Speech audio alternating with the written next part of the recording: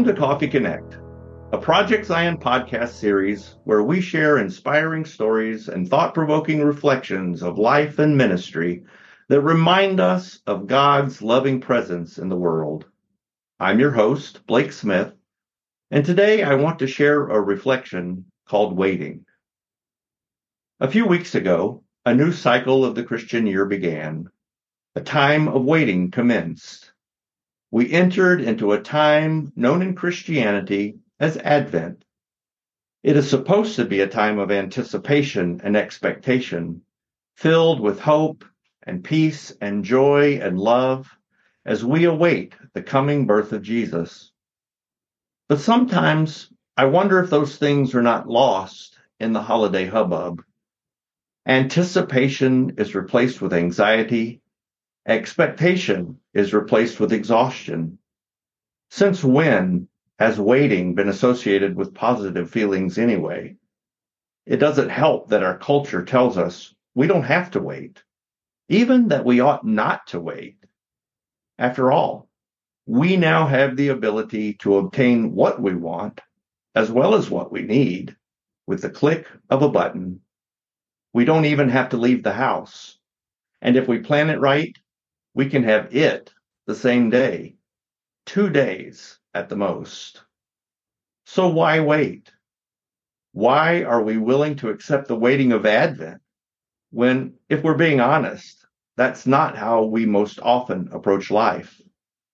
Perhaps it's because we already know how the story turns out. The Christmas story is, after all, a story we've heard before, many times.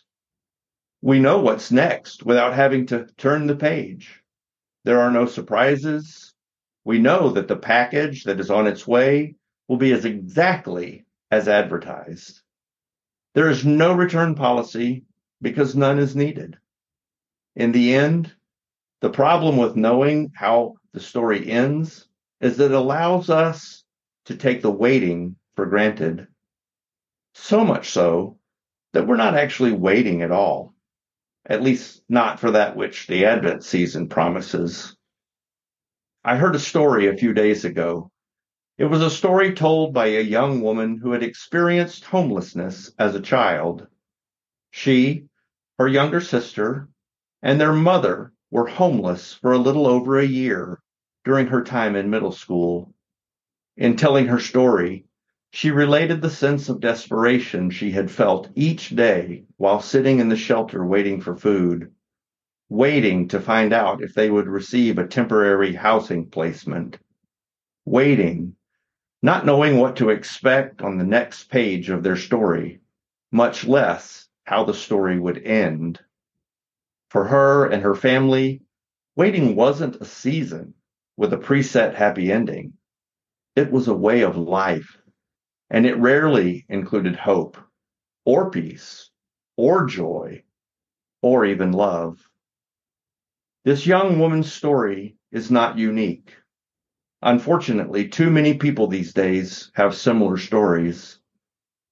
And though those stories may or may not include the absence of a physical dwelling to call home, they do include some combination of the absence of things many of us take for granted: hope, love, dignity, security, clean water, and healthy nutritional food, family.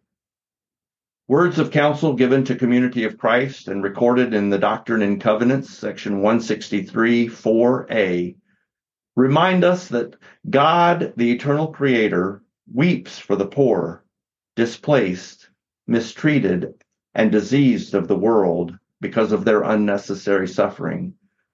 Such conditions are not God's will. Open your ears to hear the pleading of mothers and fathers in all nations who desperately seek a future of hope for their children. Do not turn away from them, for in their welfare resides your welfare.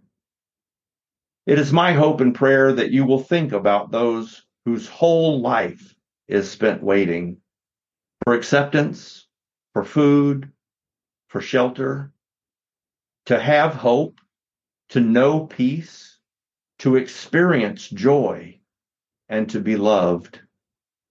Take time during this last week before Christmas to do a little waiting yourself. If necessary, pretend you don't know how the story turns out.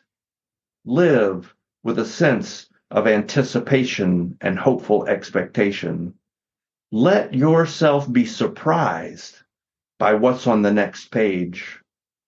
The Christmas story has been written for a long time, but in your waiting, you may find a few surprises that birth something new in your heart. Remember, your story is still being written. That's all for this episode of Coffee Connect. I'm Blake Smith, and you've been listening to Project Zion Podcast. For more from Project Zion Podcast, go to projectzionpodcast.org or find us on any of your favorite podcast platforms. From all of us here at Project Zion Podcast, Merry Christmas and Happy Holidays.